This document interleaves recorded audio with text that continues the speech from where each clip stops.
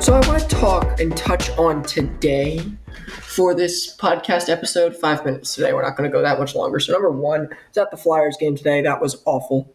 Not awful, like it's a good atmosphere. First time ever going down to a Flyers game. Feels a little bit different leaving the building and leaving the stadium complex without having to do a podcast recording for the Phillies. So maybe kind of in the podcasting mood.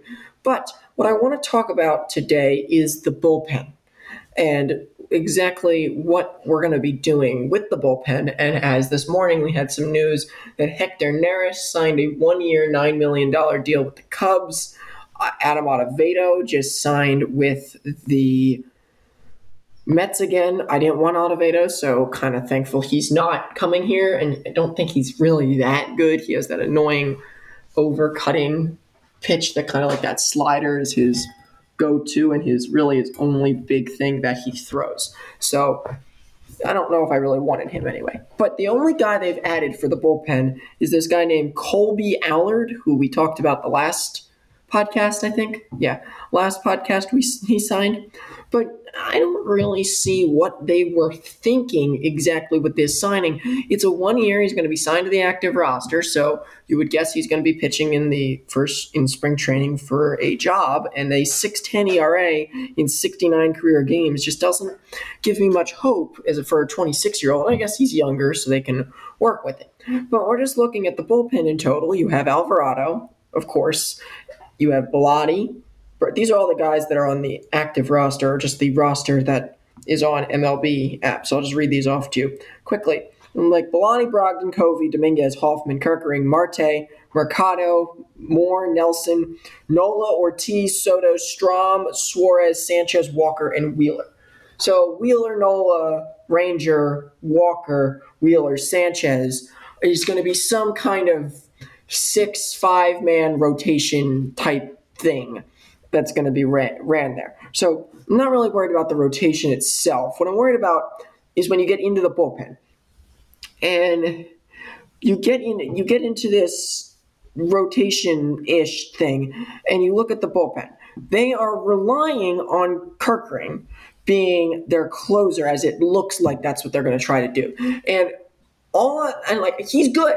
I'm not going to criticize and say that Kerkering is not good, but I don't know if the Phillies are prepared if he struggles. If he doesn't really do as well as they expect him to do, I don't know if they're ready for that.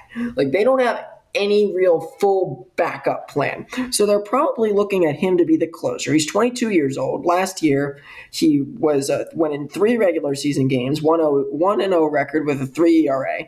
Then his postseason, he was in 7 games and a 3.83 ERA in 5 innings and 5 strikeouts. So I do see the potential. I also see the potential for a disaster if it doesn't go well, because all he really throws is a lot of sliders. And he was never able to fully locate the fastball. Maybe there wasn't a lot of spin on it. He never really threw the fastball. So that's something I'm going to want to watch with Ryan Kerkering in spring training, if he can really find a good mix of fastball slider to make that slider so deceptive that you can be and the fastball is good. It's 101 or something, and then you have the good slider. So you could work like an Edwin Diaz type of guy off of Kerkering. Junior Marte, no, don't want. He's going to probably be fighting for a spot. Dylan Covey, the guys in the bullpen we know are good. Alvarado, Dominguez, Soto, Strahm. Those are the guys that are good. Covey had a 3.77 ERA last year, and actually not that bad in 43 innings for him, but he's careerly not a good pitcher. So I don't know you can go into next year relying on him to be a decent player. Jeff Hoffman, so you have Hoffman, who careerly isn't that good, had a good year last year. Bullpens are what's his career? His career is 5.26. He had an unbelievable season at 2.41 last year. So you would hope he's the same guy, but you don't know that. So you say Alvarado is good, Hoffman's going to be good, Soto's good, Dominguez is give or take, and then you saying Kerkering is in there for 5. So say I guess you have 6, 7 if you want to do it that way or whatever you're going to do to set up your bullpen. And I guess it's a battle between Brogdon, Bilotti, Covey, the new guy you brought in, Allard, and F. Ortiz, McKinley Moore, Nick Nelson, Mercado. So if you're going to battle those final 3 spots, I don't know if just 5 spots is good enough.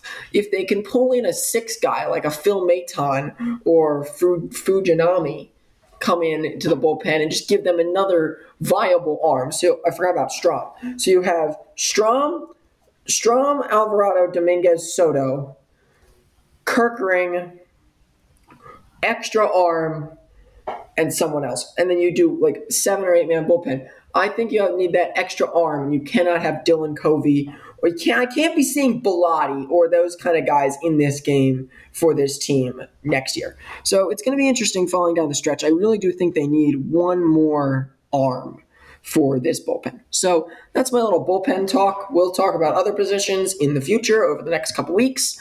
18 days till they report spring training, and there are 25 days till the first spring training game. I am Kevin Flannery, signing off from my house after a 6-2 Flyers loss, so I decided to bring you a Phillies podcast. See you soon.